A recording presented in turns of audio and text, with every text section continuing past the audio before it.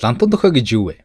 Америк нэгдсэн улс дахь салбарын зорилго, ээжид орон 1 ба 2-ын үйл ажиллагаа, урт хугацааны төлөвлөгөө. Лантуун дохио подкастад тавтай морилно.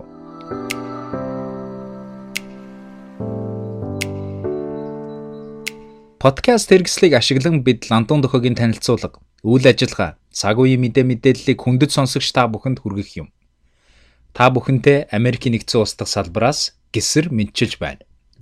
2013 онд үүсгэн байгуулагдсан цагаас эхлэн бид олон төрлийн арга хэмжээ, ичидээ орон буюу хүүхэд хөгжил хамгааллын төв гэх мэт олон жилийн хугацаатай төсөл хөтөлбөрүүдийг санаачлан боловсруулсаар ирсэн. Лантуун дохио подкаст нь Монгол ба англи хэлээр гарах болно. Ирэх 7 хоногоос эхлэн 7 хоног бүр нийтлэгдэх ба та гарчигнаас ямар хэлээр байгааг мэдэх боломжтой. Та подкаста тавтай хүлээж авна уу?